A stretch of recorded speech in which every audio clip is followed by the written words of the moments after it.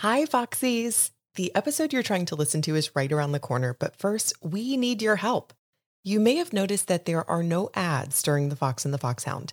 We prefer this, being ad haters ourselves, but we need your help to keep it that way. If you love this show, please consider signing up as a patron at patreon.com/thefoxandthefoxhound.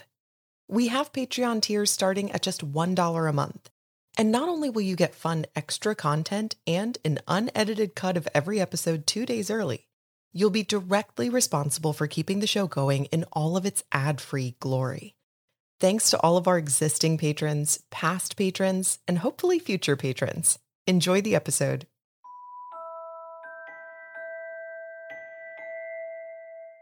Hi, I'm Amanda.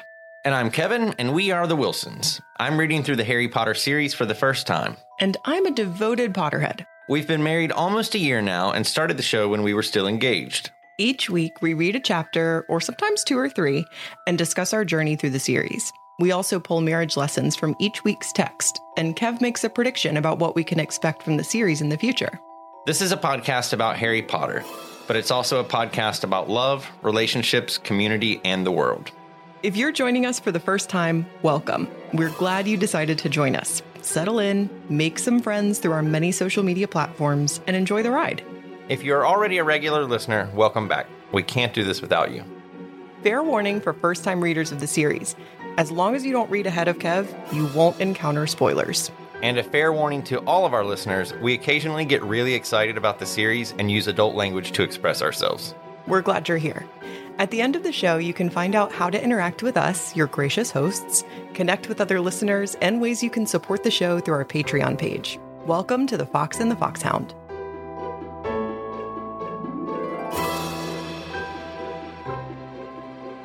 Guys, we have a really big time guest with us just for the top of the show, for the opening. Super famous radio personality, travel enthusiast. He really doesn't need any more introductions. Rick Steves, ladies and gentlemen. Hey guys, good to be here. This is Rick Steves. You may have heard me on Travel with Rick Steves. Today we're going to travel to Scotland, where we're going to visit a very whimsical little magical school called the Hogwarts. Guys, guess what? That wasn't Rick Steves. Guys, you should definitely check out Rick Steves because he is an international treasure. He is a national, nay, and international treasure. Yeah, he was, I think, definitely responsible for us maintaining our sanity at the beginning of the pandemic, because you remember we found out that Hulu had all these episodes of Travel with Rick Steves, and I would just watch them all day, like while I was working, because... I mean, it's such a well-produced and really good show, but also Rick Steves has this calming effect on me. It's like listening to James Taylor. Yeah, I don't like James Taylor, but... I know, which is like probably the most contentious thing in our marriage. It really might be, yeah. I'm actually like pretty sure this is not the first time we've brought up Rick Steves on the show. Rick Steves unites us. He does. James Taylor and cilantro divide us. That's true. Yeah, James Taylor and cilantro. That's pretty much it. So this was a daggone good chapter. This was a doozy of a chapter. We're covering chapter 6, The Noble and Most Ancient House of Black. Our second single chapter episode in a row, I might add. So far, really taking your time with Order of the Phoenix, I notice. Well, I think that things are dense, and I know when I'm taking my notes, when I come across something that I want to take a little bit of a deeper dive into, and I don't want to commit to 2 chapters and then go to record and realize that I need to skip out on some talking points. Exactly. Well, I'm reading first this I'm also week. savoring my first read of this series. You really are, because I'll never it. be able to go back as young virgin Kev and read the series again. Yeah. It's good to take your time. You're really savoring it. Mrs. Weasley followed them upstairs looking grim. "I want you all to go straight to bed, no talking," she said as they reached the first landing. "We've got a busy day tomorrow. I expect Ginny's asleep," she added to Hermione, "so try not to wake her up." Professor Dumbledore doesn't think it's a good idea for Sirius to go with you, and I must say, I think he's quite right, said Sirius through clenched teeth. Mrs. Weasley pursed her lips. When did Dumbledore tell you that? Harry said, staring at Sirius. It came last night, when you were in bed, said Mr. Weasley. Sirius stabbed moodily at a potato with his fork. Harry dropped his own eyes to his plate. The thought that Dumbledore had been in the house on the eve of his hearing and not asked to see him made him feel, if that were possible, even worse. Oh, Mwah, mwah. such a sad sentence. I'm also not understanding why Harry sounds like Oliver Twist in your mind and why Molly is like some Downton Abbey, like crotchety old woman. Because this is my journey. I'm loving that journey for you. This is my journey, and it's very personal. Okay, all right. I won't question your journey again. You know, I've always thought Harry is like, try Professor's magical elixir. Okay, well, at some point, he's going to have to hit puberty in your mind. How come nobody told me that Dementors could come to the Muggle world? It's not fair. The worlds are colliding. I hate the daggum Dursleys. So is this the book where his voice is changing? Because it's very shouty. So we do start off this chapter, just like the last chapter, exactly where we left off the chapter before. And we've just had this big conversation at dinner. We've had this big bomb dropped of Voldemort's after a weapon. He's after something he didn't have last time. Something that he has to obtain through stealth. Exactly. That's another really important point. And everyone is going to bed. And next to the sentence I read where Molly's like, no talking, I just wrote LOL. Like, really? Really? It's also fun when you're a kid and parents tell you don't talk. Yeah. And then you get to like kind of whisper talk. That's how you and Heather talk when you hang out anyway. That is not true. Like, yeah, so I know that was such a pretty dress that I saw online yesterday. I don't know where this is coming from. You have made this up in your head. To your point, that is really fun, but also there's a layer of anxiety because you're breaking a rule. It's scary and fun and exciting. Yeah, because you're like, what if I get caught? And they do almost get caught because, very shortly after Ron and Harry kind of shut the door and bolt it so, Creature doesn't creep on them in the middle of the night, which he apparently does. It's terrifying. The twins apparate into the room, as if the loud cracks of apparition are subtle. My God, these two. And the conversation just goes. It's speculation. The twins are kind of like jazzed because they're like, oh, we didn't hear that on the old extendable ears. It's kind of a fun conversation. And also, like, I really feel bad for Harry. And like you said, they're discussing what this weapon could be. Mm-hmm. Is it a device of mass torture? Harry's like, no, he's got the Imperious Curse for torture. Could it be something that causes like mass Muggle casualties? Right. What is this quote-unquote weapon? Right. George W. Bush is poking his head in the door going, weapons of mass destruction. It's a weapon of mass destruction. WMDs. WMDs. Yeah, and the really cool point that's made here, too, is they start talking about, like, where it would be. And they're like, well, it has to be really big. And one of the twins is like, just because something's small doesn't mean it's not powerful. I mean, look at Ginny. I just think that's such a cool moment for, like, her older brothers. She's not even in the room, and they're like, Ginny's really fucking good at magic. They would probably never say that to her because they're older brothers. But, so that's kind of an interesting point, too. I mean, what did you make of that point? Well, it kind of went towards my prophecy that the weapon was hidden in Gringotts Bank. Right. The Sorcerer's Stone could fit in your pocket. Exactly. Like, they're right. This weapon, and I also don't think it necessarily even is an object. Right. So, like, it's never given to us that it is a thing necessarily, right? Right. It could be a spell out of a book, for all we know. Ooh, interesting. Mm-hmm. Interesting. Because we do know, through the exploits of the past 3 books that, like I think about book 2 when Hermione needed the recipe for Polyjuice Potion and it was in this one book and she had to obtain it. There are rules to this magic. So it's not like, you just think hard enough about the thing you want to do and it happens. You have to have the incantation, or if it's a potion, you have to have the recipe, or, there are things that have to happen. So that's really cool that you're thinking that way.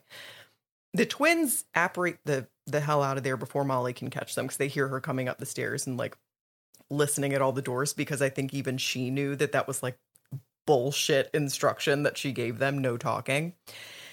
And then it's the next morning. And it's time to clean doxies. And we've got this like, everyone's kind of geared up with their doxy side so that they can tackle the curtains in the drawing room.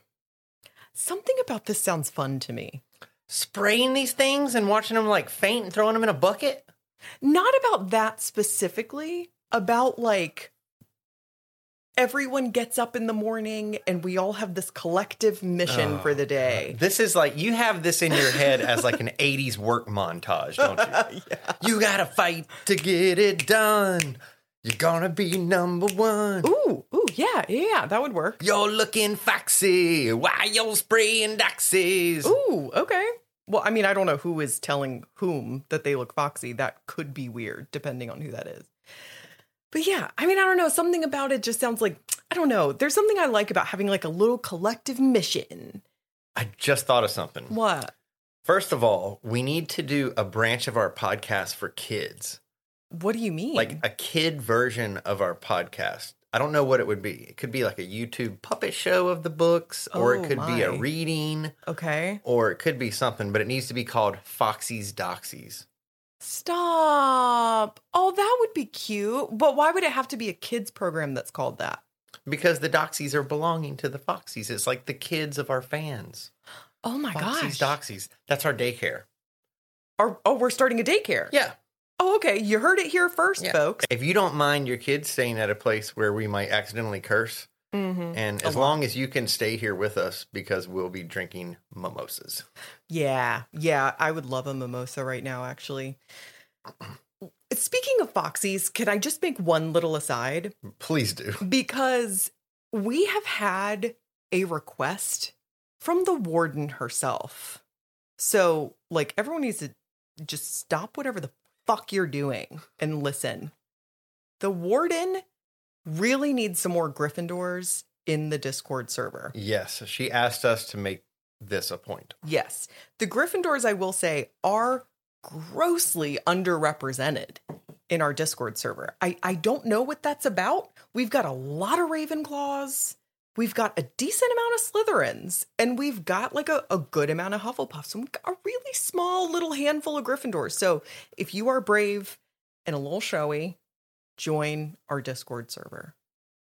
The warden is insisting upon it. I don't know if our British listeners will get this, but the warden is feeling like the Maytag repairman. I don't know what the hell you mean. You don't know what that is?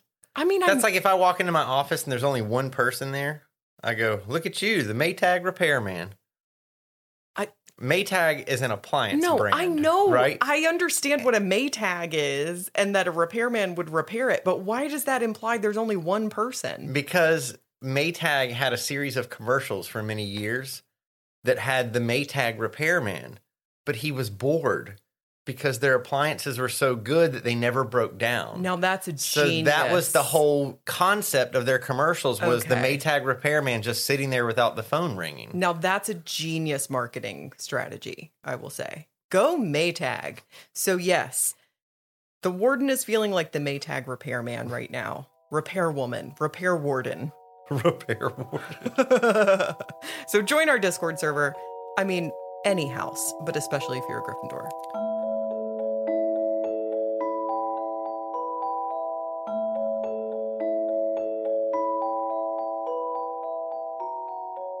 So Fred and George are still working on their joke shop. Yeah. And they're pocketing doxies and like whatever they can find to work on these weird things. Mm-hmm. And something's brought up that I kind of forgot about. What? Which is Harry gave them money towards their joke shop. You forgot that? Yes. He gave them, it was either 96 galleons. 96 galleons. We had this argument last time. Was it 1,000 galleons or 10,000 galleons? Why don't I know this? I'm such a bad Harry Potter fan. I think it's 10. It's a lot, though. It's enough to get them started. And they basically say, look, all we need is the damn acreage, or all we need is the actual location. The premises is what they're looking for. But they've got some good stuff happening, so that's exciting. Do you know that we find out that Buckbeak is in the house? Yeah. Living in Sirius's mom's room? And eating dead rats. You know, the overflow of which... Don't you know it stinks up there? That thing's probably pooping all over the place. Oh, sure. Get that thing out of the house. Excuse me, where is Buckbeak supposed to go? I don't know. Just walk around with them fecal feet. Listen. Remember, Buckbeak is a fugitive also. Let's not forget that. Buckbeak can't just go flying back to Hagrid's any more than Sirius Black can go waltzing down the street. They're both wanted men and Hippogriff. Now, Buckbeak loves Sirius. That's his dog. Why would you do that? It's not even dad joke time. That's awful. I do have a word that I want to check with you to see if it's yours. Do you remember seeing a word shufty in your text? Give me just a minute to get there. Okay, I'm going to read the whole sentence while you're finding it. Well, Molly, I'm pretty sure this is a boggart, said Sirius, peering through the keyhole. But perhaps we ought to let Mad-Eye have a shufty at it before we let it out. Knowing my mother, it could be something much worse. Yes. Have a shifty at it before we let it out. Mine says the same thing. Have a shifty? Mine, shufty. Mine says shifty. Shifty like S-H-I? Yeah. Mine says shufty. Have a shifty at it. I don't know what either one of those things means. I'll take a look at it. Well, sure. I mean, like context clues, I get that. But it's just like, man, the English language, I just learn something new every day. Okay. Speaking of Sirius and Buckbeak and all of that, Sirius and Molly still a little tense after the night before. They're speaking very, very politely to each other. I hate that. I hate when people being are over polite because there's tension between them. I'm so uncomfortable when that happens. I absolutely hate it. So just like we said, you know, the twins have some things in the works with their joke shop, and we are introduced to the skiving snack boxes that they're making, which it took me an embarrassingly long period of time of like reading these books before I made the connection of like, if you're skiving off something, you're like ditching it. You know, I've never heard the term skiving in my entire life. Really? Like you're skiving off. I think it's normally skiving off something. I think. My God. Shufty and shifty and skiving, oh my. So this is a range of candies that are double-ended. One of them will make you sick, and the other one's the antidote. Right, so you can get out of school. So one of them is like makes you puke, and the other end makes you stop puking. One of them gives you a nosebleed. One of them makes you faint. I mean, it's a good idea. It makes me really, really uncomfortable and nervous. It's kind of like drugs. It's a little like drugs. Yeah. And it's definitely still in the testing phases, and they're testing it on each other, by the way, which is hilarious. But like with the vomiting one, like you can't stop vomiting long enough to swallow the antidote. So it's like, oh shit, you know, these two are. We're going to have a talk about these two later on in the show. Oh my goodness. Fred and George are about to have a come to Jesus. We also have just kind of in this section, we have, you know, Kingsley Shacklebolt stops by, Mundungus stops by to hide some fucking stolen shit at Order of the Phoenix headquarters. There's a lot of people stopping by. Yeah. I mean, later on, Snape, McGonagall, it's just kind of this constant flux of people in and out. And the kids are definitely like constantly trying to overhear conversations. But I mean, these adults are not stupid. They're not letting anything important slip. It makes me feel weird to have some characters outside of the school, because it makes me feel like those sitcom episodes, which you know I love, a sitcom episode where they go somewhere else. God, and you it's do like love Disney those. World, and it's filmed on location. Yeah. And taking those characters and how they speak with that 3-camera stage setup and putting them with a real backdrop is so unnerving. It's Uncanny Valley like. It's odd. And you can tell that the actors are having a hard time being that character outside of that set. And that's what kind of gives me that feeling, like McGonagall walking around. Right? Like, is she in the real world? Is she in like casual clothing? I think it mentioned something. She's got a sensible pantsuit. She's like fucking dressed like a muggle. Yeah, like is she wearing like a blazer? And like, is it tartan? Because she's Scottish. Maybe that's a stereotype. What does McGonagall wear outside of Hogwarts? It raises too many questions. Athleisure? Lululemon? Maybe she's in a nice Lululemon legging tank combo. What if she's really hip and she has a sleeveless hoodie? Stop. With some Lululemon leggings. Absolutely. And some really fetch New Balance. They're like Starbucks. Pink and white. Yes, she got her little pumpkin spice latte. She's got her hair up in a cardio day. Little messy bun on the top of her head. I'm loving this. I'm loving this McGonagall. This is great.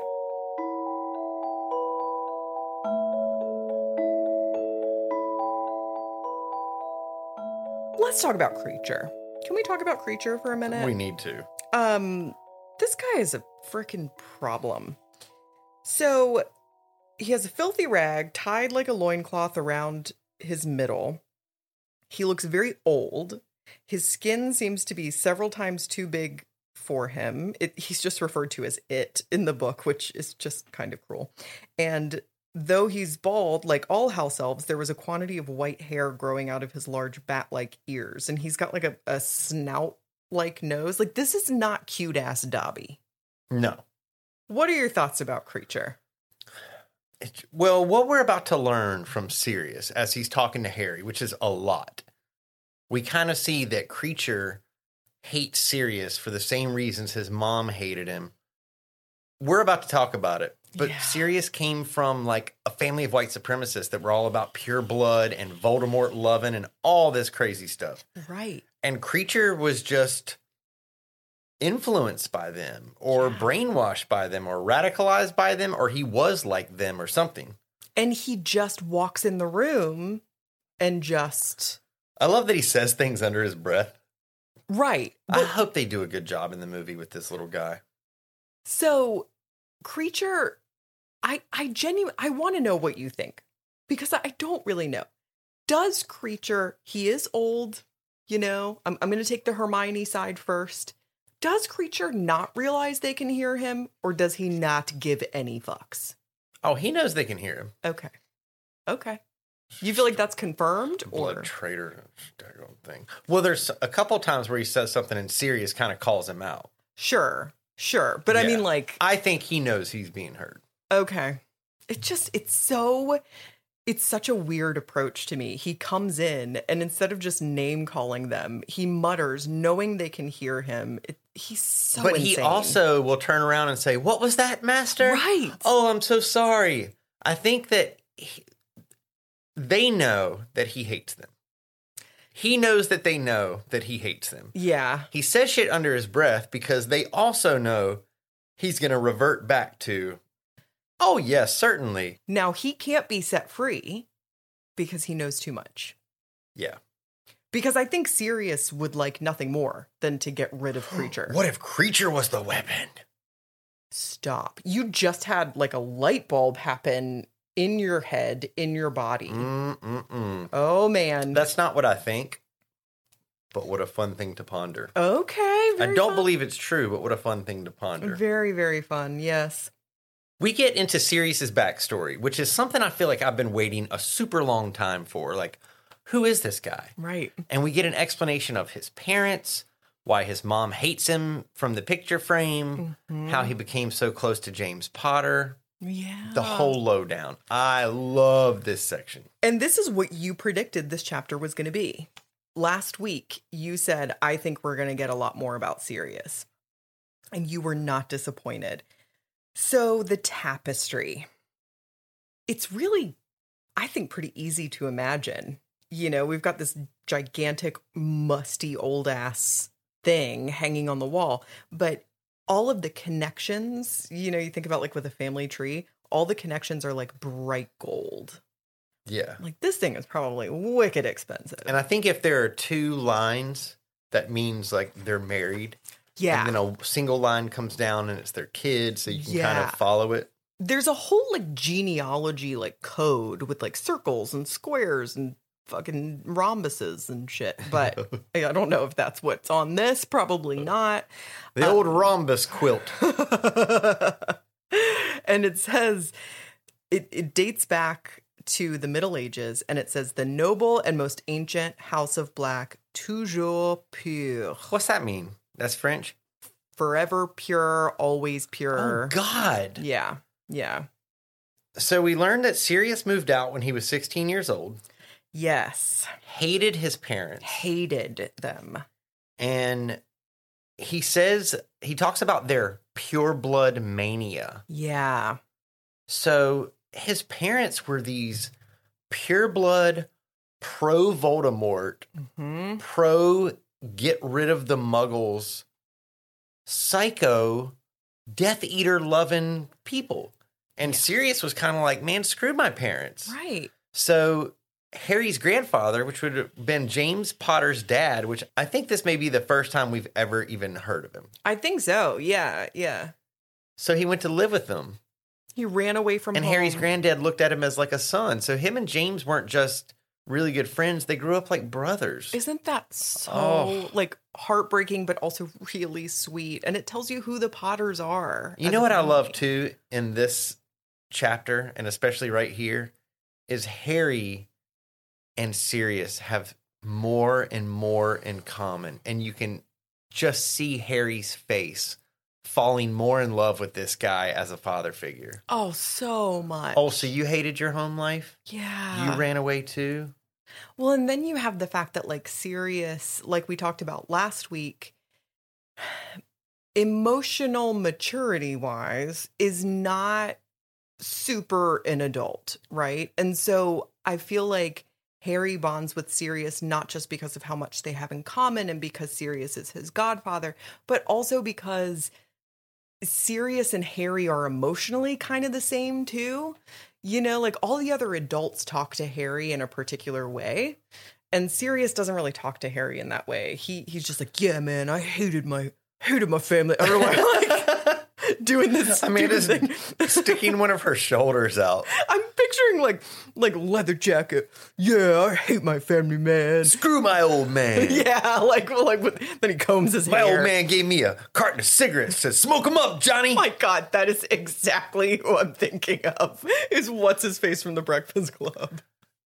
What is that guy's name? I don't know. Brian Wackler, you know what we're talking about.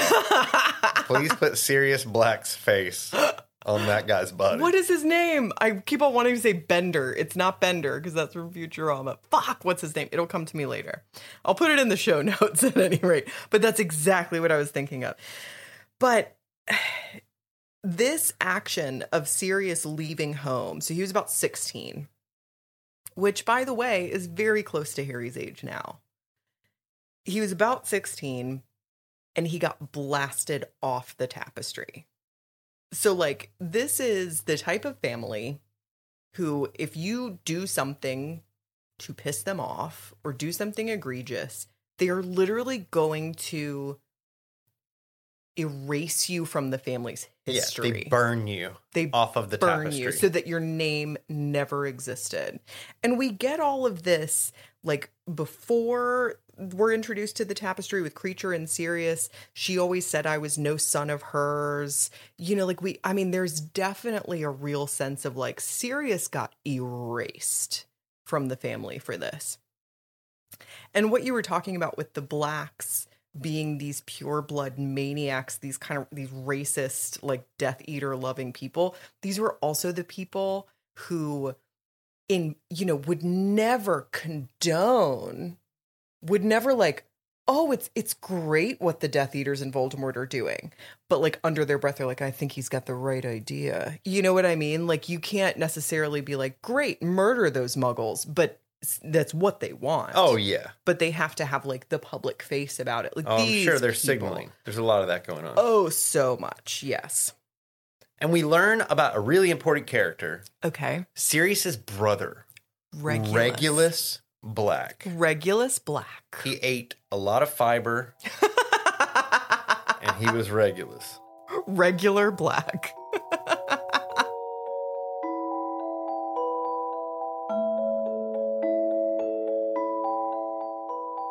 What do we learn about Regulus?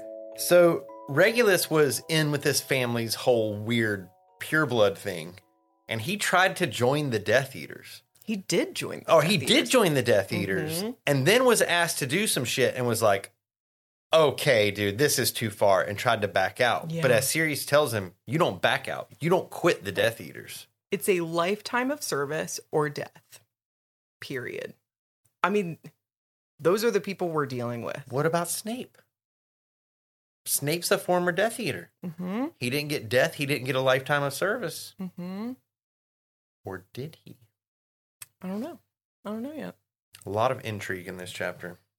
I'm becoming very increasingly paranoid. I'm not surprised. I figured. Sometimes I wake up in the middle of the night and I come in and grab my copy of Order of the Phoenix and I flip through to see if any pages have been added or taken away while I was sleeping. What? Yeah. I'm really suspicious that wizards from the wizarding world are manipulating this story for me. It's like the never-ending story. Yes, but your books are safe. Listen. The people listening don't know you personally necessarily. You really need to clarify that you're joking and you don't actually think this is happening. I wish I was. Folks, I wish I was. I don't want anyone thinking that you are, in fact, insane. They added a page. Taking away a page. Jesus Christ. To reverse the order. How do I know I read Order of Phoenix? Oh God.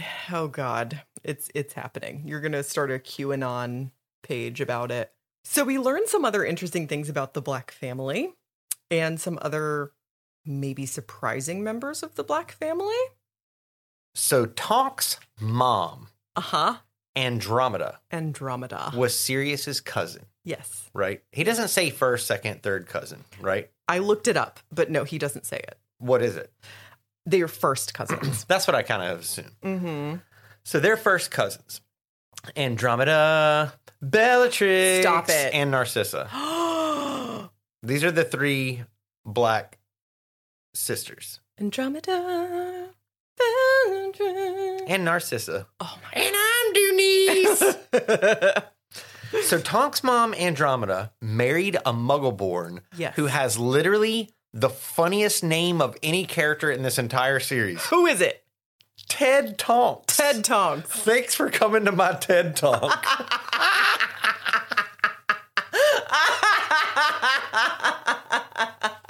You have finally gone too far. You have gone too far.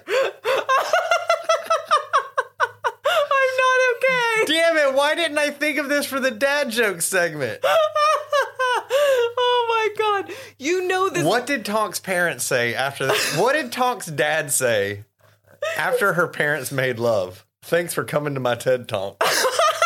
Oh, gross. God, why did you have to make it like sexual? You know this is now one of those things that if Ted Tonks is ever brought up again, like, you're never going to let this go. She got that honky tonk, badonka donk. Remember that song? No. She got that honky tonk, badonka donk? I don't know what the fuck you're talking about. And I don't want to because it sounds awful. Listen, don't you say a word against Ted Tonks ever in my presence. Did you say TED Talk? I said Ted Tonks.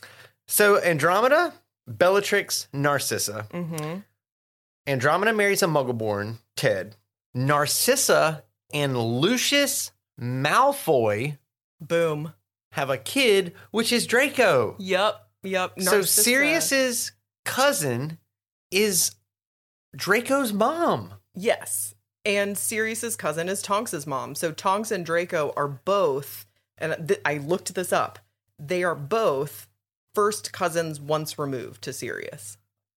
Wow. Mm-hmm. Which also means that Tonks and Draco are first cousins. Yeah. Right.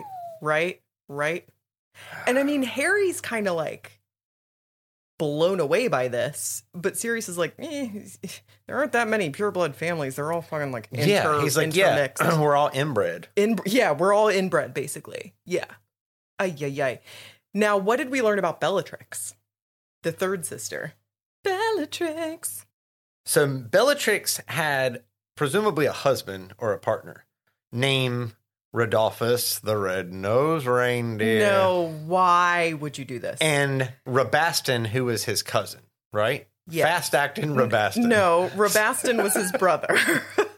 So we have Beatrix Potter, Rodolphus the red-nosed reindeer, Jesus and Christ. fast-acting Rabastin. No. Fast-acting Tenactin. Okay. Why is this entire episode nothing but commercials for shitty corporate products? Listen. We need to just hang on. Let's recenter here for a second, because you're all like, oh, Bellatrix, that was her husband or her partner or whatever. And then, what was that? His cousin? No, honey. Bellatrix married. This is important shit. Bellatrix married Rodolphus Lestrange. Rodolphus's brother Rabastin Lestrange, presumably. The three of them were brought into Azkaban with Barty Crouch Jr. Stop laughing. This is Rodolphus important. Lestrange, when you're Lestrange. Oh my God. This is serious. Yes, they were put in Azkaban at the same time that Barty Crouch Jr., I put that in air quotes, Barty Crouch Jr. got put into Azkaban. Well, they weren't just put in at the same time. They came in with Barty Crouch Jr. So remember, from the Pensive, and Harry very thankfully brings this back up. Back in Goblet of Fire, when Harry was watching the trial where Barty Crouch Sr. put his son in jail, Barty Crouch Jr. was not the only defendant. He was there with 3 other people. Yeah. And Harry remembers seeing who we now know as Bellatrix in the Pensive, going, I don't care. I support Voldemort. the Dark Lord will return and know who was loyal to him or whatever. So these were not just people brought in with him. They were his co-defendants. So they were convicted of torturing into insanity Frank and Alice Longbottom. And I have in my notes, how do we know it's them? How do we know they didn't pull up Barty Crouch with a little poly juice? Well, remember, though, Barty Crouch Jr., when he went into Azkaban, was Barty Crouch Jr. The That's switcheroo true. happened after. When the mom came. Yeah. That's So that's true. the Good only point. thing that might put a little, like, what's the throw a wrench into The cogs. the cogs? I knew there was a cog in the saying. Okay, wow. So the last thing we learn about the family and this tapestry and everything is that Sirius is just horrified that he's back in this house. Yeah. And it's really causing him a lot of pain. It's like when Jenny goes back to the house that she grew up in Forrest Gump, and she's out in the cornfields, is it? I guess. Or she remembers herself being in the cornfields as a little girl. Dear Lord, make me a bird so I can fly far, far away. And as a grown-up, she chunks the rock through the window. Yeah. And then Forrest gets rich, and I just remember the house getting demolished, and I think Forrest pays for it to get demolished. And I also am, like, remembering that, like, I don't know if it's clearly stated or if it's just implied that she was, like, legit getting sexually abused in that house as a child, Yeah, it's right? fucked Like, up. I think her dad was an alcoholic or something. God, that movie. So I'll tell you a house that will never be demolished. That's the House of Black. Oh, for fuck's sake, that was a good segue. Because it has these protections on it. Yes. This would be a great trivia question. In what 2 ways is the house protected? Okay. Or name 2 people that are responsible for the protections put on the House of Black. Ooh, yeah. So Sirius's paranoid dad, Mm-hmm. well, maybe it wasn't even paranoia. He put protections on the house because he didn't want any muggles to approach his house. Any riffraff. But the same thing that he used to keep muggles away is the same thing that now is protecting the people that are fighting against his crap ideology. Fucking right. This makes me think about Millie Christine buying the house the plantation house where their parents were slaves when they got rich later on. Can you clarify? When she got rich later on. Can you clarify for the audience who Millie Christine is? Millie Christine is the name of two conjoined twins that are buried in North Carolina, not far from here. I still want to go out and pay my respects to their gravesite. I think it's in like Elizabethtown or something. Okay. It's maybe like 45 minutes or an hour from here. Yeah, that's not far. But they were abused when they were young. Their parents were slaves. They were taken into the carnival and put in the freak show circuit as conjoined twins. They were sexually and physically and emotionally abused and neglected also in the sideshow circuit. But they made enough money throughout their careers that they ended up buying the home where their parents were slaves. They bought the plantation house. Oh my gosh. And so they liked to be referred to as one person, right? Millie Christine, the two sisters like to refer to themselves as one person, Millie Christine. Interesting. I don't know if they, said this to people that were around them about their preferred pronouns. Right. But I do think it's really interesting. Yeah. I'll put some more information about it in the show notes this week, for sure. Yeah. The story of Millie Christine is just something that's always kind of captured my heart. Absolutely. And I definitely will put an image of her in the show notes as well, because really powerful. So that's the one protection. Yeah. And then second of all, Dumbledore put some charms and protections on the house to protect the Order of the Phoenix. Yes, and Dumbledore is Secret Keeper. Where have you heard about this concept of Secret Keeper before? Oh, God, this is taking it way, way back. To Prisoner of Azkaban. Yeah, this is the whole thing with the Secret Keeper where unless you tell someone, they won't have the information. Exactly. So that's the reason that the piece of paper was shown to Harry. I thought that was so odd. Yeah. That it's like, hey, read this. And it says, the secret house is at 12 Grimmauld Place. Right. Why do I have to read? Why couldn't you just tell him that? Right. And it's in Dumbledore's handwriting, so Dumbledore told him. It has to come from him, or you literally can't receive that knowledge into your brain. So this is the second occurrence of the Fidelius charm that we have encountered. Whoa, look at you, canon nerd. Hey, listen, that's pretty common knowledge, friend. So Sirius has a little moment right here where he says, I wish I could get out and do something. Yeah. God, aren't we all thinking that right now? God. I wish I could get out and do something. I've asked Dumbledore if maybe I could come to the hearing with you. I'll just disguise myself as Snuffles the dog. Oh. Which we've already determined is dangerous because by this time, Pettigrew would have told Voldemort. Yeah. So I really don't think it's a good idea. It's not a good idea. And then Harry says, by the way, if I do get expelled, can I come back here and live with you? Oh, I can't talk about it. And it reminds me of right at the end of Prisoner of Azkaban, right before our poor dear sweet Lupin forgot that it was full moon and didn't take his wolf's bane.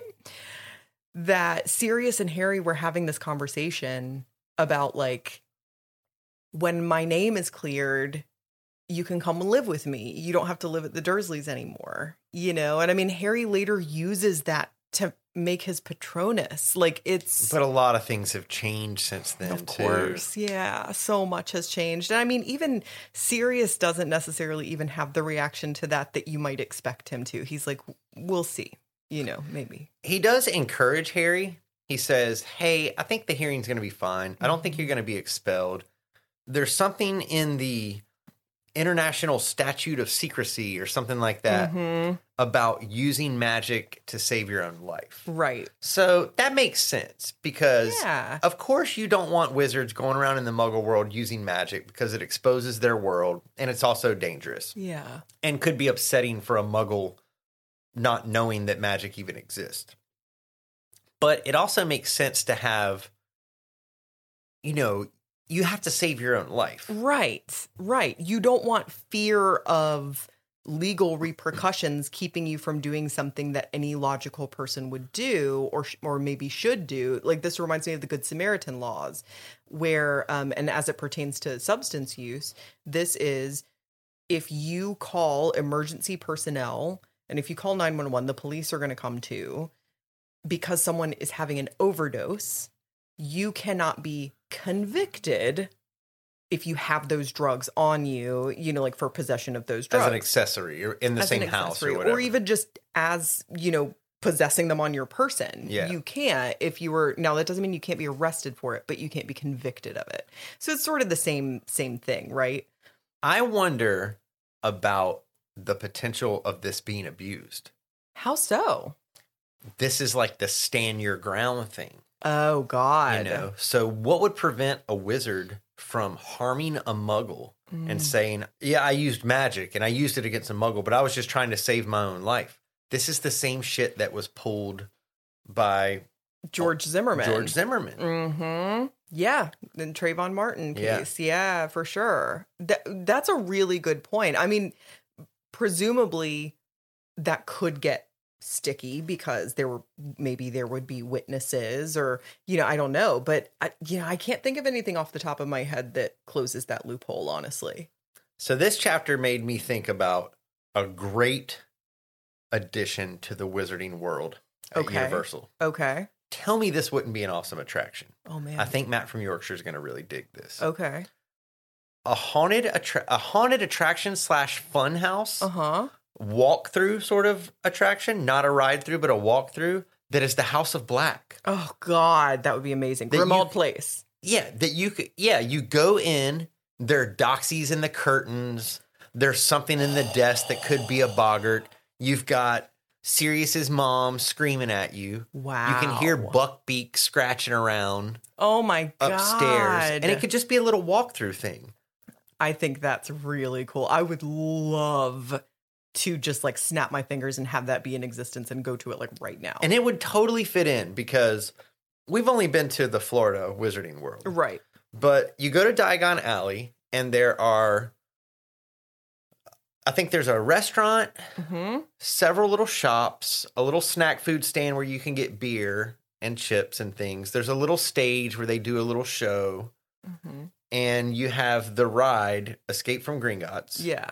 Great ride. You've got Nocturne Alley, which is just another path that you can go down and go to the shops. And in between, you have all these fun things you can do with your magical wands.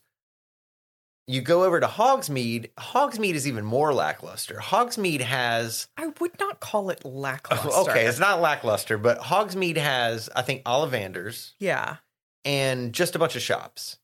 And then towards the back, you have Forbidden Journey. Just a bunch of and shops. Flight of the Hippogriff. And Hogwarts, where Forbidden Journey is. BTW. Right. But what would fit in great, I think, at Hogsmeade is just a walk-through attraction. Yeah. It would be one more fun thing to do.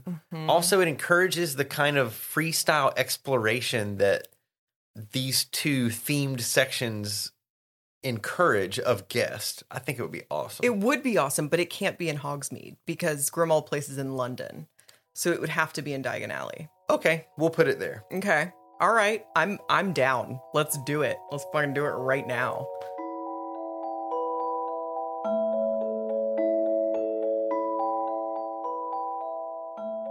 We have 3 more days of decontamination of this House of Horrors. Why can't you just like wave your wand and all the doxies are off the curtain? These guys can heal themselves and all this stuff. Because the shit is alive. This isn't just like things aren't just like dusty. It's like we were talking about last week. The doxies have their own mind and they have their own intentions. It's like you can't get a DWI on a horse because a horse has its own consciousness. You know what I mean? I don't know why that makes sense as a metaphor to me, but it does.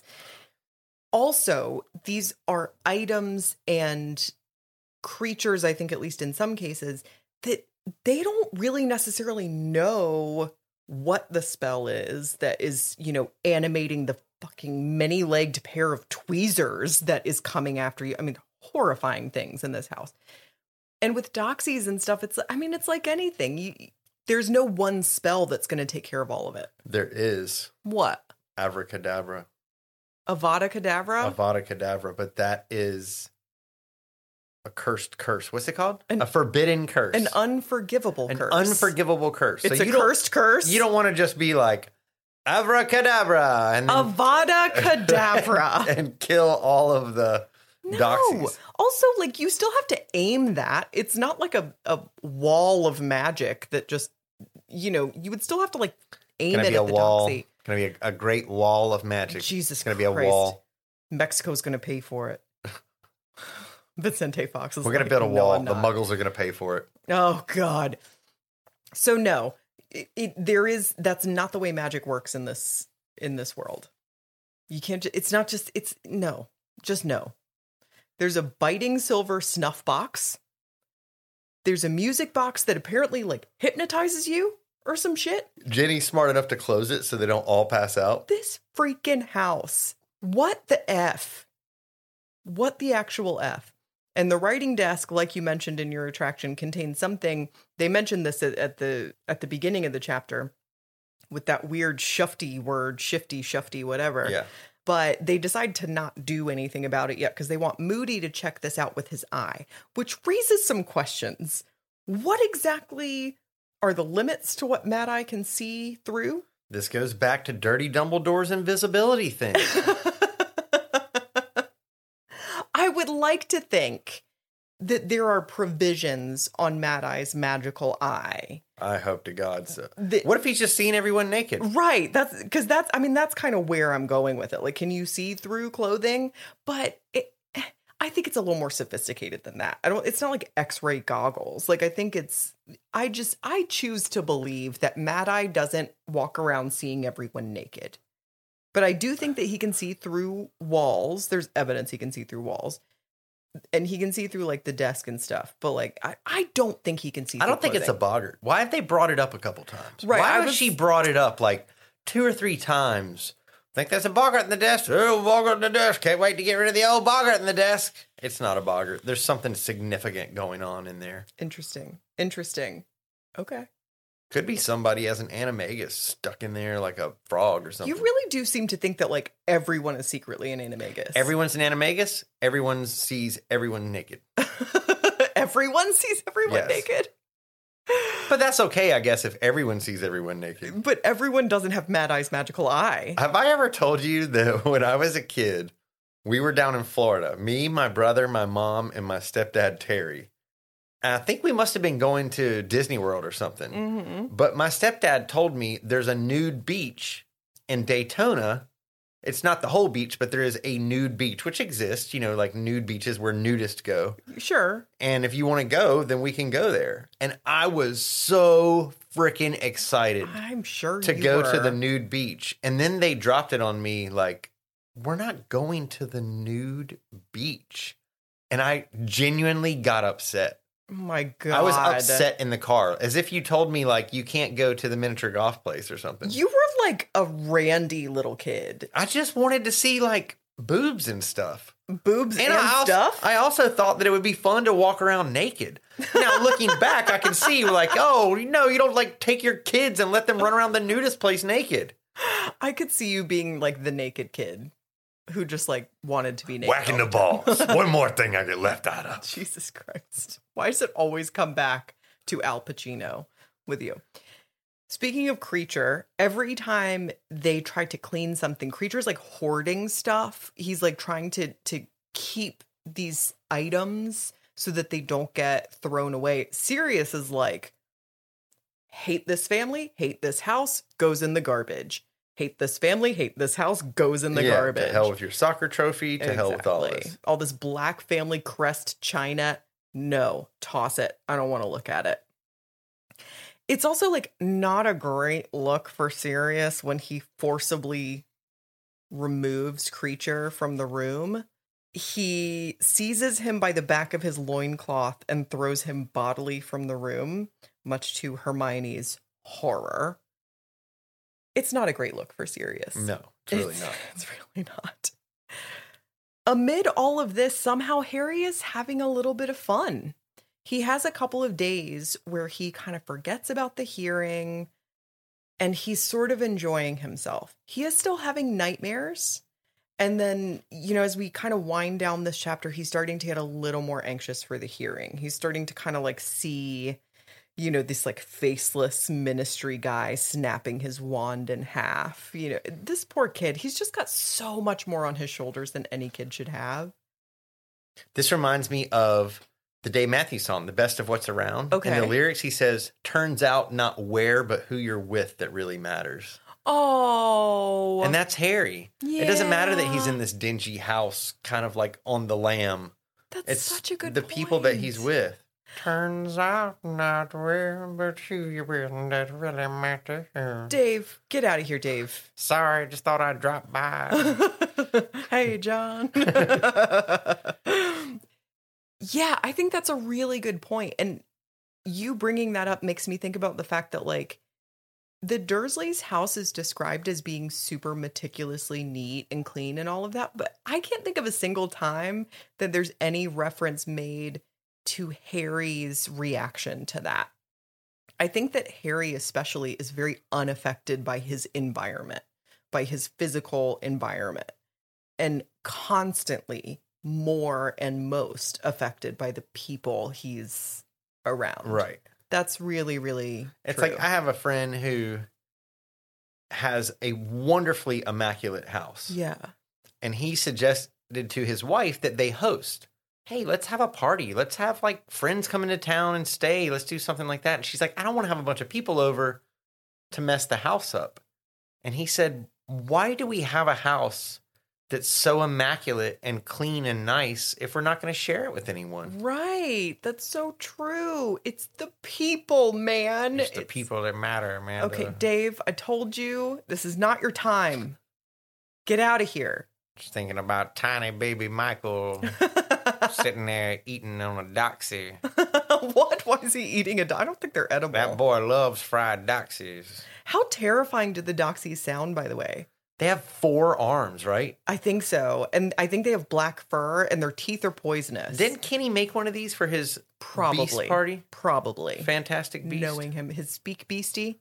Yeah. Yeah, that was a fun party. Finally, it's the night before the hearing. Dear Molly, of course, has ironed Harry's clothes and wants him to wash his hair. I almost said his face. I'm sure she wants him to wash his face too. Wash his hair so that he looks good and he can make a good first impression. This is what I was talking about, what we did at our hearing. Yes. We put on our suits and everything. Oh, Captain, my Captain. Right. And Harry asks the great question. And Harry, I feel you on this one. He says, how am I getting there? And I realize this may seem like an insignificant moment, but the reason why I think this is a great question is because when you have something coming up, and that's the general you, not you specifically. When you have something coming up that's giving you anxiety, one of the most calming things you can do is answer all of the answerable questions. What am I going to wear? Check. How am I going to get there? Check.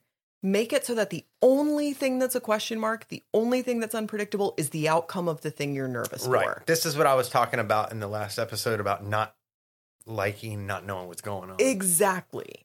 So I feel like you answer every question you can. So he says, how am I getting there? And Arthur is going to bring him to work with him. And he's just going to hang out in the office until it's time for his hearing. Which sounds kind of fun. Let me ask you this. Why is the hearing not at Hogwarts? This is a hearing about whether or not he's going to get kicked out of school, right? Or is this a hearing through the Ministry of Magic because he used magic outside of the Wizarding World? The latter. Yeah, it's bigger than Hogwarts. It's a ministry hearing. Yeah, I mean, if this was a Hogwarts disciplinary issue, then, why would it be at the ministry? Yeah, and he would have got away with it, of course, because he's Harry. Right. There would never be a disciplinary issue for Harry at Hogwarts. But yeah, it's at the ministry because he violated a ministry rule. And just like you read at the top of the show, Dumbledore has determined that Sirius is not allowed to go, that it's too dangerous. Sirius is not very happy about this. He's a bit miffed. I also love that he's like moodily stabbing his potatoes. I feel like if anyone can do anything moodily, it's Sirius Black. Yeah. And then we get that last line kicker. Dumbledore was in the house the night before Harry's hearing and didn't see him. He's like Santa Claus. You feel like it's a whimsical thing that he was there and didn't speak to Harry? Yeah, Harry should have left cookies out for him. Well, I don't think Harry sees it as whimsical. Harry's not happy about this. There's no point in Dumbledore waking the kid up. He needs a good night's sleep. He needs to be fresh in the morning. Okay. He also doesn't want to give the kid false hope about which way the hearing's going to go. Okay. Like, kids have to be kids. Look, adults get to have adult conversations.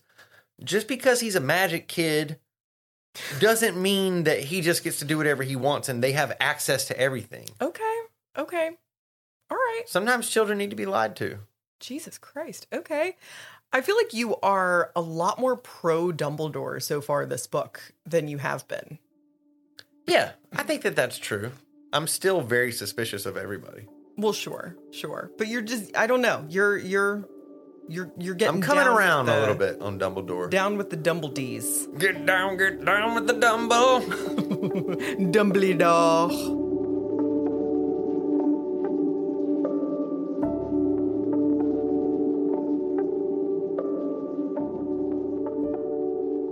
Plenty of fodder for prophecy this week. What is it? My prophecy is simple. You say that every week. I know. We're going to learn that the secret weapon is Sirius Black himself. Oh my. Do you have more you want to say about Has this? to be obtained through stealth, Okay. right? Okay. Sirius is the only member of the Black family that we know of who was a dissenter. Except for Andromeda. Yeah, Andromeda dissented by marrying, by coming to my TED Tonks. But because he's a dissenter doesn't mean that he doesn't have really special knowledge from the Black family about the inner workings of this whole white supremacist thing going on. Okay. All right. You definitely have evidence to back up that prophecy. That's Sirius all I'm going needs to to say. be used somehow. How do I know he's not going to be using some kind of spell? Take one hair from the House of Black, mix it with the Eye of Toad, pour in half of a Fresca. This is what? Also, this is not, what is it, Macbeth that has the three Give me the eye. The three witches. Is that Macbeth? I think that's Clash of the Titans. No, my God. Give me the eye. I'm talking about double toil and trouble. I thought you were talking about the three witches and they have one eye that they share that they have to pass around. Oh, no. I think that's Hercules. Hercules. Pretty sure that's Hercules, isn't it? The three faces. I don't think so, Tim. What is wrong with us? Also, I would really like to mention that every time I said, I think it's from Macbeth, I made an action like I was stirring a cauldron. In case I forgot. Just, wow. We are recording on a different night than we usually record, and it has really messed us up. Really throwing us off. My God, it feels like when you fall asleep at like 6 p.m. and you wake up 2 hours later and you're like, what day is it? Where am I? Yeah, and if you're me, you're all mad. You do. You get mad. I wake up hungry. You wake up mad. I wake up grumpy and like really grumpy. In an existential crisis. There are times when I literally won't let you fall asleep because I know how grumpy you're going to be when you wake up. Man, I had this dream last night that I was walking around in this thrift shop. Okay. It was like an old house, but it had been turned into a thrift shop, which is totally somewhere where I would be. Absolutely. And they had these Little House on the Prairie placemats. You know the little plastic placemats that, you know, there's Ninja Turtles and all type of little kid stuff that when a kid's little, he has a little plastic bowl and he's got a little shitty placemat so you can wipe the milk up. They were Little House on the Prairie placemats from the 70s. But the imagery was just like a screenshot from the show, like them standing in front of the house or... I feel like these probably exist. If they do. Oh. It just sounds like something they would have made in the 70s. I don't know if there was a lot of LHOP merch. I'll look into it. Okay. My God. All right, give us your noble and most ancient House of Black Hedwig's digital get down hoot whistle. Who's there? Who's there? Is it a muggle? Muggle, toy and truggle. What? Toy and truggle? Those aren't okay. All right, I'll go with it. Our Hedwig's digital get down came to us in our email from Anita. And I love this question. And I saved it specifically for when we covered this chapter. She said, how has quarantine changed our perspective on Sirius's situation in Order of the Phoenix? What does it say about rehabilitating prisoners and the long-term effect of solitary confinement? Hot damn. That's a great question. That's a heavy one. Right? Well, and you even said it when you were talking about Sirius really wants to get out and do something. Oh, don't we all? Ha ha. I think we as readers of this series, any readers of this series, I think all of us are probably closer to understanding Sirius Black than we've ever been. Yeah. Well, it makes me think about a lot of things. First of all, it makes me feel how privileged and lucky we are that we rent a house that has a backyard. Yeah. And there's a porch in the back. Yeah. So I can go out. I have a little garden. I love to mow the grass and work outside with plants and stuff. So I have kind of my own little fortress of solitude in my backyard. We have a privacy fence. Like, it's a pretty private little zone. Yeah. So I'm lucky that I'm able to do that. I have friends that live in apartments that are only accessible through inside hallways, the way like a hotel is. Wow. And they don't want to go down the hallway, down the stairs, come back, take the escalator up. There's 300 people living in this building. Yeah. They don't want to be exposed to all those people. So they just sit in their apartments. Oh, God. And the biggest struggle that you have is this is the thing that's going on with this quarantine thing. I am pro, we have got to do what's right. Absolutely. You know this, right? Yeah. We've got to wear masks. We don't go to parties of 200 people. I agree we shouldn't have concerts and all this stuff. Even going to the grocery store is scary enough right now. But the biggest challenge that we're facing as human beings is that we're asking ourselves to not be what we are. Right. Yes. Can you do without Applebee's? Of course. For a year? Of course you can. I could do without it for life. Well, right. Everyone could. But we are social creatures. Yeah. It's what we are. Mm-hmm. The way that a bird flies and a fish swims. Socialization is literally what we are as human beings. It's biologically a pretty strong necessity. Right. And when you put someone in solitary confinement, which I think should never happen ever to anyone under any circumstance. It is inhuman. Yeah. The reason it's inhuman is because it goes against our very nature. It goes against what's good for us. Yeah.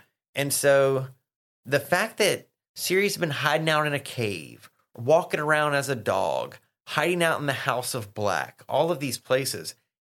And before that, being in Azkaban for 12 years? 12 years, yeah. You know, he hasn't had a lot of socialization with people. No. And that's really, really sad.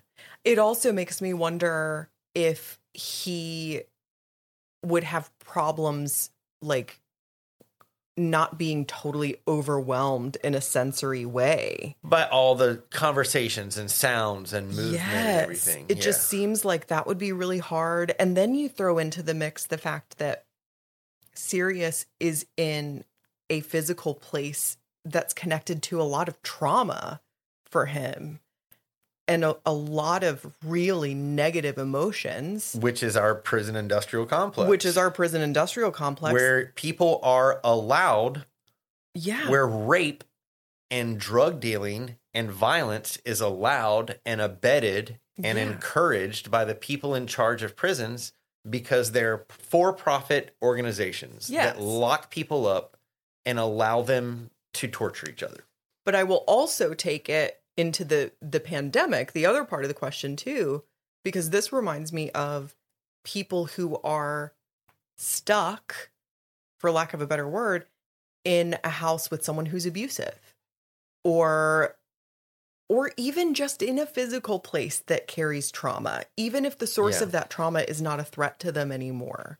You know, we know that post-traumatic stress disorder symptoms absolutely explode when the person is exposed to things that remind them of the trauma.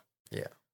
And Sirius is in a no-win situation here. Whether it's lack of socialization, whether it's being in this house where all the trauma is, it's a wonder he's getting out of bed every morning, quite frankly.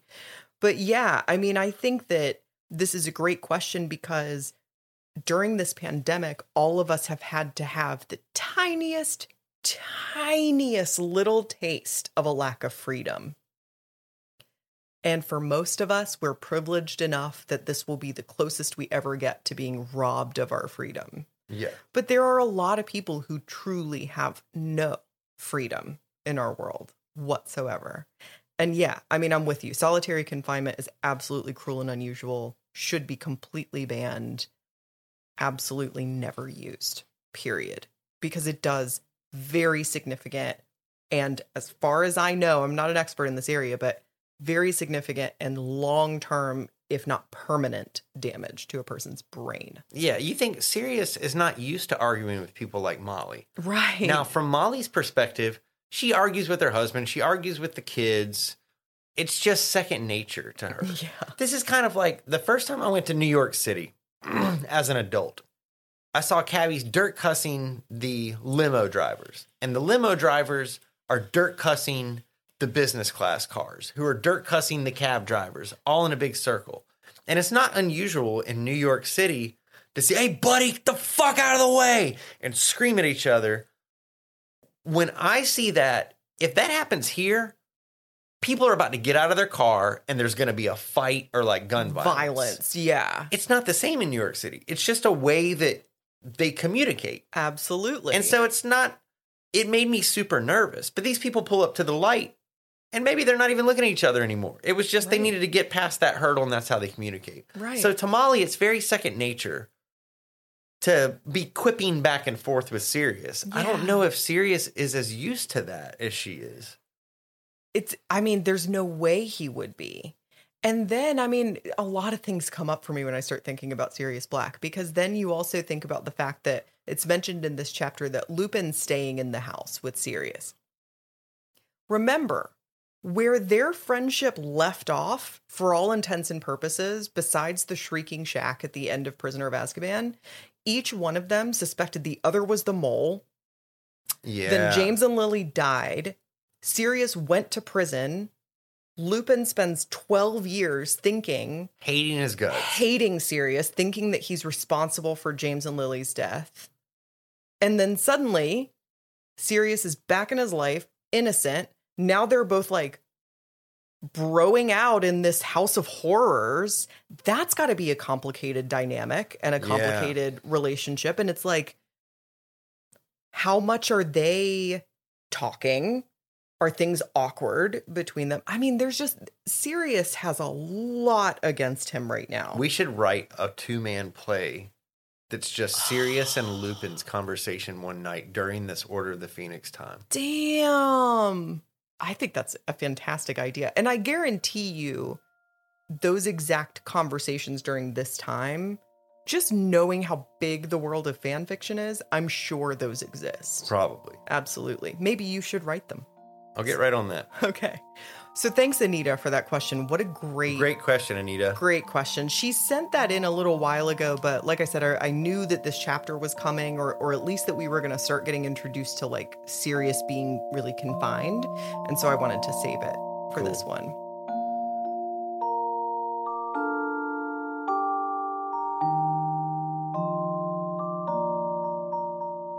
I'm up first with marriage lessons. Make it a sweet one. Yes. I take something sweet from something very ugly. Okay. This is inspired by the noble and most ancient House of Black Toujours Pure tapestry. And my lesson is to hold each other accountable and help each other out to remain connected to family, especially because now that we're married, we've actually joined 2 families. And so I think it would be kind of cool for us to do a little bit more. We've done a little bit of digging into like our family tree. Yeah. But I think it'd be cool to do a little bit more of that. And to I would really like that. Wouldn't that be cool? And to start making a family tree where we are connected by that gold thread. And then we have our separate branches that are really just now one big tree. Cool. You said make it sweet. I made it sweet. So you like my marriage lesson? Yes. God, you're just like sitting over there silent. Okay, cool. What's your marriage lesson? After we get divorced, we're going to do divorce lessons on the show. It's going to be really grim. And Thursday dark. night Kev is like very judgy. He's like sits over there in his chair of I've had a long week. And I'm going camping this weekend, and I'm really excited about it. And I feel like my mind is in 1,000 places. Okay. So my marriage lesson comes from a previous conversation we were having about Sirius, and a little bit from Anita's question. Okay. And my marriage lesson is, and this is especially relevant because of quarantine, but even outside of quarantine, pre-COVID, get out and do something as a couple. Yeah. Sometimes you got to get out and do something. We see each other all day, every day, because we work together. Sometimes I'll ride a bike over to a friend's house, or sometimes you'll be outside and I'm inside, or I'm outside and you're inside. So we get little breaks from each other, but we're around each other all the time. And we've been trying to have a date night every week, but we don't really feel comfortable going to restaurants and all this stuff right now, especially not in no freaking North Carolina. No. So I suggested let's just go. Let's just get out and let's go do something. So we went and just drove around. Last week, yeah. Yeah, last week. And we drove down to the beach, and we didn't really do anything. No. Except just drive around. But it was so fun. It was really fun. It was really fun. It was good to not be in this house. Yeah. And to experience each other in another environment. Yeah. Oh, it was nice. Yeah. I guess this is our date night this week. Yep, this is it. Only the best for my baby. Yeah, I like that. That's a good one. So get out and do something. It doesn't have to be anything fancy. It doesn't have to be anything that is dangerous. Right. You know, you don't have to go to Applebee's and eat that slop and catch COVID. Just get in your car and drive around, or just go for a walk. Yeah. When you said something dangerous, I immediately thought of hang gliding or an extreme sport. And I was going to say, I hope you know that if you thought you married extreme sports girl. Oh, I know that I didn't. That you did not. And that's never going to happen. Right. So you do know that, right? Yes. We're clear on that? Okay, great. Are you ready to shout out some marauders? I'm ready. What have you got for me? I'm very proud of this one. So for this week, I want to know what each of our marauders did to get blasted off of the family tree tapestry. Oh, God. That hangs in the House of Black. You know, Andromeda married Welcome to My Dead Tonks. Right. You've ruined it for me. And we know Sirius ran away and rejected their pure blood mania. I think that Sirius also mentions an uncle he had who gave him a bunch of money, and he thinks probably got blasted off the tapestry for doing that. Yeah. So let's kick it off with Austin Scroggins. Why did Austin get kicked off of the family tapestry? Right. For the same reason Sirius did. He was like, I'm not about this pure blood shit. He's being too woke. Too woke. Yes. How about Caitlin Dismuke? Technical foul. Just any technical foul. How about Michael Terry? Tiny newborn. Little baby infantile Michael wrapped in swaddling clothes. Yes, that I'm one. chewing up food and spitting it into his mouth like a baby bird right now. That's weird, but okay. Michael got kicked off because he's smarter than everybody else in the family. Yeah. Which clearly Sirius was too. Right. I mean, maybe there's a lot in common there. How about Dean Heath? You know those big decal things called Fat Heads? Yes. I think that's the company. Yeah. He covered the House of Black with Panthers fat heads so that the logo is all over the place. It took them days of magic work to get them off. Yeah. How about Heather Bevels? Heather Bevels. Heather Bevels. She turned Sirius's mom's room where Buckbeak was living. Yeah. She kicked Buckbeak out and turned it to a nursery for her new baby girl. Oh my God. Who she's naming Andromeda, by the way. If only that were true. I really don't know what you have against Buckbeak, but you're a little dismissive of Buckbeak right now. I don't think that I'm anti-Buckbeak. I thought that you would be really thrilled to know that Buckbeak is safe and sound. You're like, what the fuck is Buckbeak doing in the House of Black? I know. I am a little. Now that you say that, I guess I am kind of mean. Heather kicked Buckbeak out of the room. This so much shows that I'm my mother's son. because my first instinct wasn't, oh my God, Buckbeak, who's my fave. Like, he's still alive and he still was serious and he's safe because he's in the House of Black. The first thing I thought was, oh, where's he pooping? Oh, nasty thing. Getting nasty stuff everywhere. Listen. Feathers everywhere. I almost said leaves. You know when you have a bird in your house and it drops those leaves off of its wings? Bird leaves, of course. The next time I see a feather, I'm going to be like, look, a bird leaf. Some call it a feather. I call it a bird leaf. Oh, my God. You need to get over your anti-Buckbeak ways, because I love Buckbeak. Vicky Gutherless. Vicky. She brought all of her cats into the House of Black. Yeah, they don't seem like they would be like indoor pet people. No, they're in there chasing doxies and ripping down the curtains. Which, I mean, they probably could have used a couple of cats when they were de-doxying the place. How about Brienne Brown? Brienne Brown. Every now and then I take a trip down to Cleveland and I see Brienne Brown. Oh, Brienne God. Brown. Oh, my God. Because her last name is Brown and not Black. That's why she got kicked off the tapestry. It's so obvious. Yeah. Yes. Oh, the House of Brown is really clean and everyone's nice and everyone in the family tree gets along. Super accepting. Yeah. Yes. They're super pro Ohio. They love muggles. Yeah. Yeah, it's just really the opposite. How about Faith Kenfield? Faith would never do anything to get kicked off of anything. Or she would just, she would have been so nice that they were like, ugh, she's a nice girl. That's the sound of being blasted off. It sounded like a sword or something. I don't know. She just nonstop listens to George Michael all the time. Is that what? Because got burned off of the tapestry. Love it. Now, this one's interesting. How about Ben Clark? Ben Clark. I think Ben would have dirt cussed this entire family and then taken a cigarette and burned his own self off of the thing. Then he would have reached over down the little golden line that links him to Gerald, and he would have burned Gerald and said, we're out of here. We're out of here, man. Can you imagine Ben like a hobo? Like, you remember the old concept of a hobo? With like a which stick. is like a stick that has a polka dot bandana tied around it? Yes. And Gerald's in there.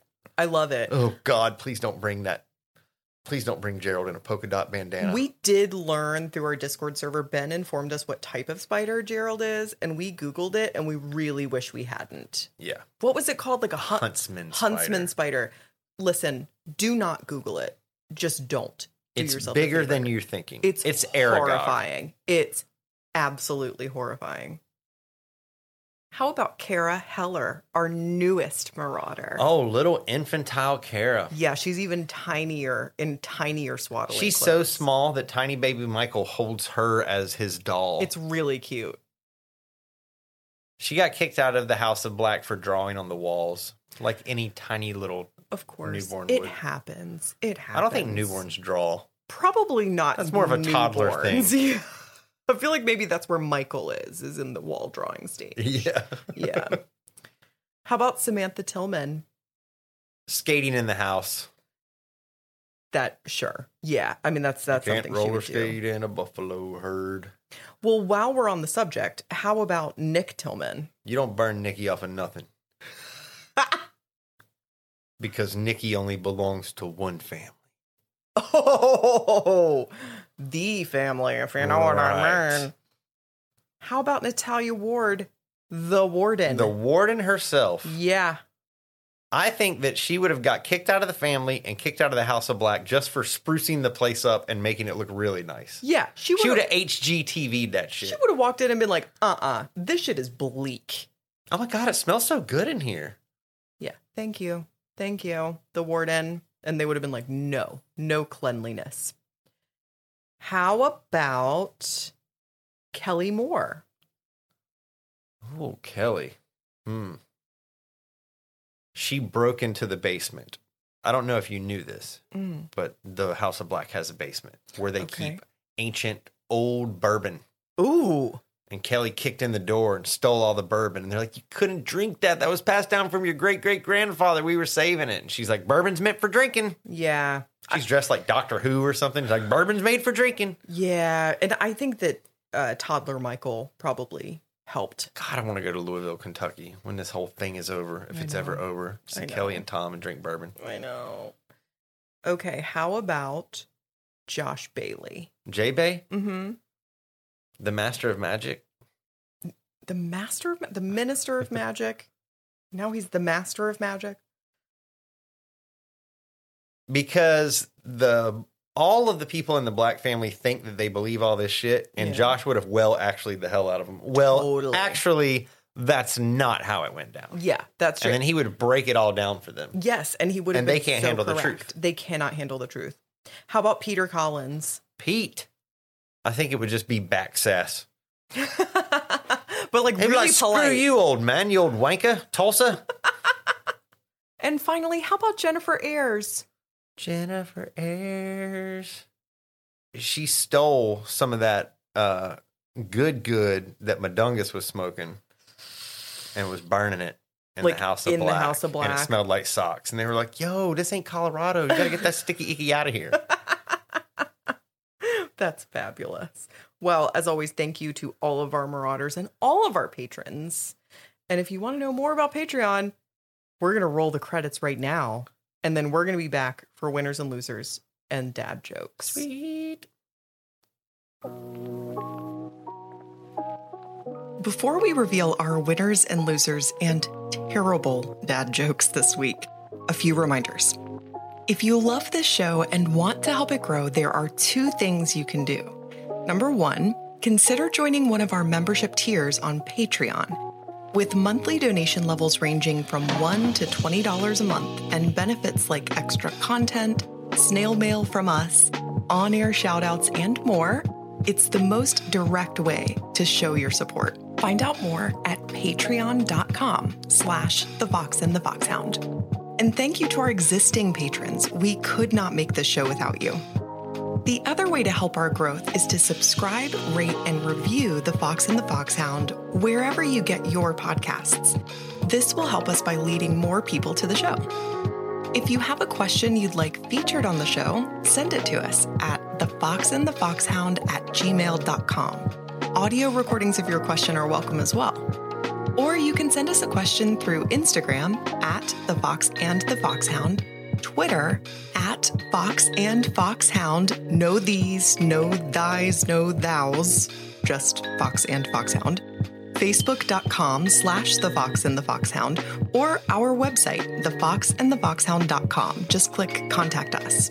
Be sure to join our Discord server to chat with us, our patrons, and fellow listeners.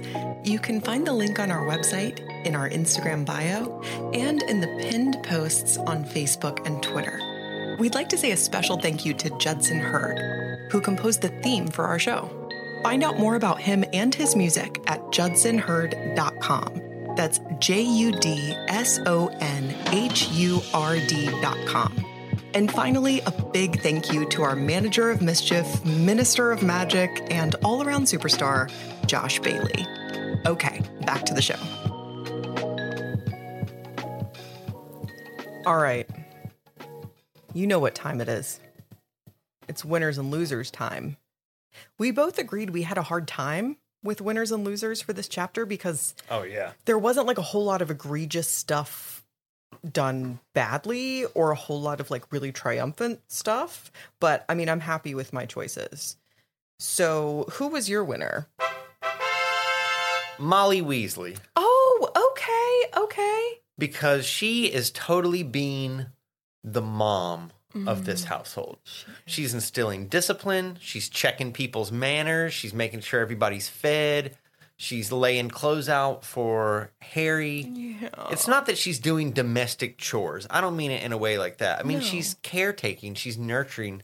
She's looking out for everybody. Absolutely. That's a really good choice. Molly was one of the ones kind of floating in my head. At the end of the day, though, I chose a winner that we didn't talk about very much. Or at all, really. I chose Hermione Granger. Really? Because throughout this chapter, she sticks up for Creature. She tries to make excuses for him. I'm not giving her the winner spot because she should have necessarily done that. I feel kind of complicated about that. But I'm giving her the winner spot because it's really hard to stand up for someone when they're being an asshole. Yeah. And she did that. And so she did something really, really difficult and stuck to her beliefs, even though her beliefs can get a little, we've kind of gone there before. Yeah. She's still sticking to that, even though this individual she's advocating for is being very, very, very bad to her, directly to her and to the people she loves. Now, who was your loser? This is a first. A double. Fred and George. You did say you were going to bring them back up. Yes. Oh my God. So we all love the zany Fred and George, right? Yes. Oh, what are they like? You know, their Yeah. extendable ears and making funny candies. What are they like? But they're also adults now. True. And they could be of help. Yes, they're not officially part of the order, but there's a lot more that they could be doing to help the adults.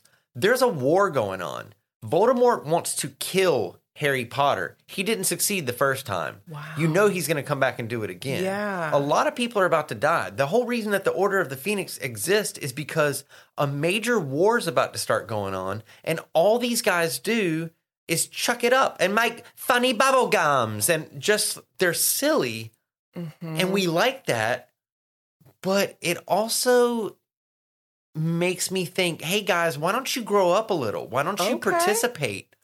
You know, and why don't you help clean instead of just looking for an opportunity for your joke shop? Okay, that's fair. That's very fair. You're an adult. How about instead of using an extendable ear, how about approaching the group and saying, hey, listen, we know we're not a part of the order, but we're old enough now, we want to help. Is there anything that we can do within the knowledge that you feel comfortable giving us?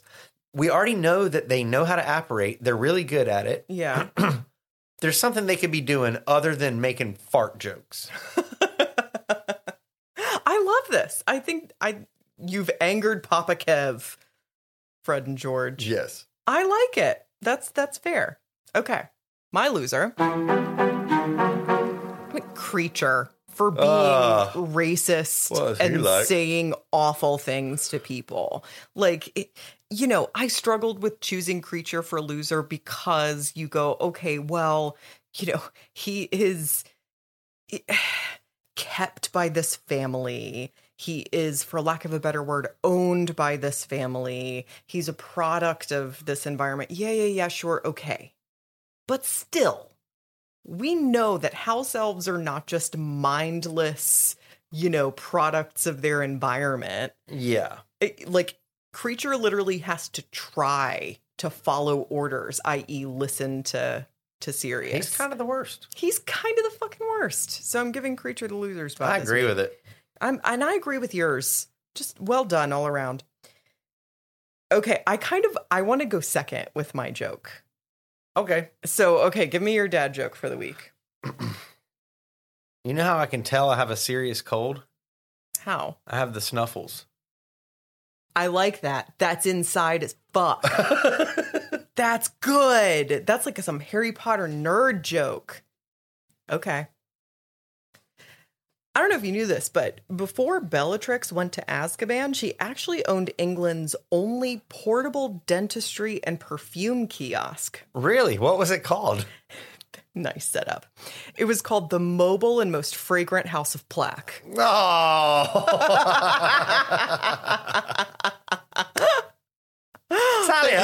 Thank you.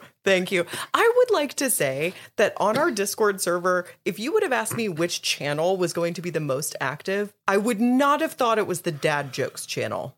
Oh, God. But somehow, the Dad Jokes Between my channel, brother, Brian, and Austin, who are the dominators, which are three of the punniest people I know. Oh, Jesus Christ. There's some real stinkers in that channel, by the way. Oh, God. Yikes, but for sure, join us on Discord. Well, next week, I don't know. Maybe it'll be another single chapter episode. Maybe we'll start to pick up the pace again. I'm not sure. It's up to the man sitting across from me. That's right. Yeah. But we will be sure to let you know on social media 2 days before the episode drops. The Sunday before the episode drops, we will post the chapters for the week, or chapter for the week. Turn the page. See, God, if we had rights to this music, We don't, and we never we will. could play that Bob Seger song. Turn the page. No. Even if And we you're reading Harry Potter. No. And you're out there all alone. if we had the rights, I don't think we would. And also, if we had unlimited music rights, we would absolutely be ending this episode on "Don't you forget about me." No, you ruined it. We'll see you next week. And thank you for coming to my TED Talk.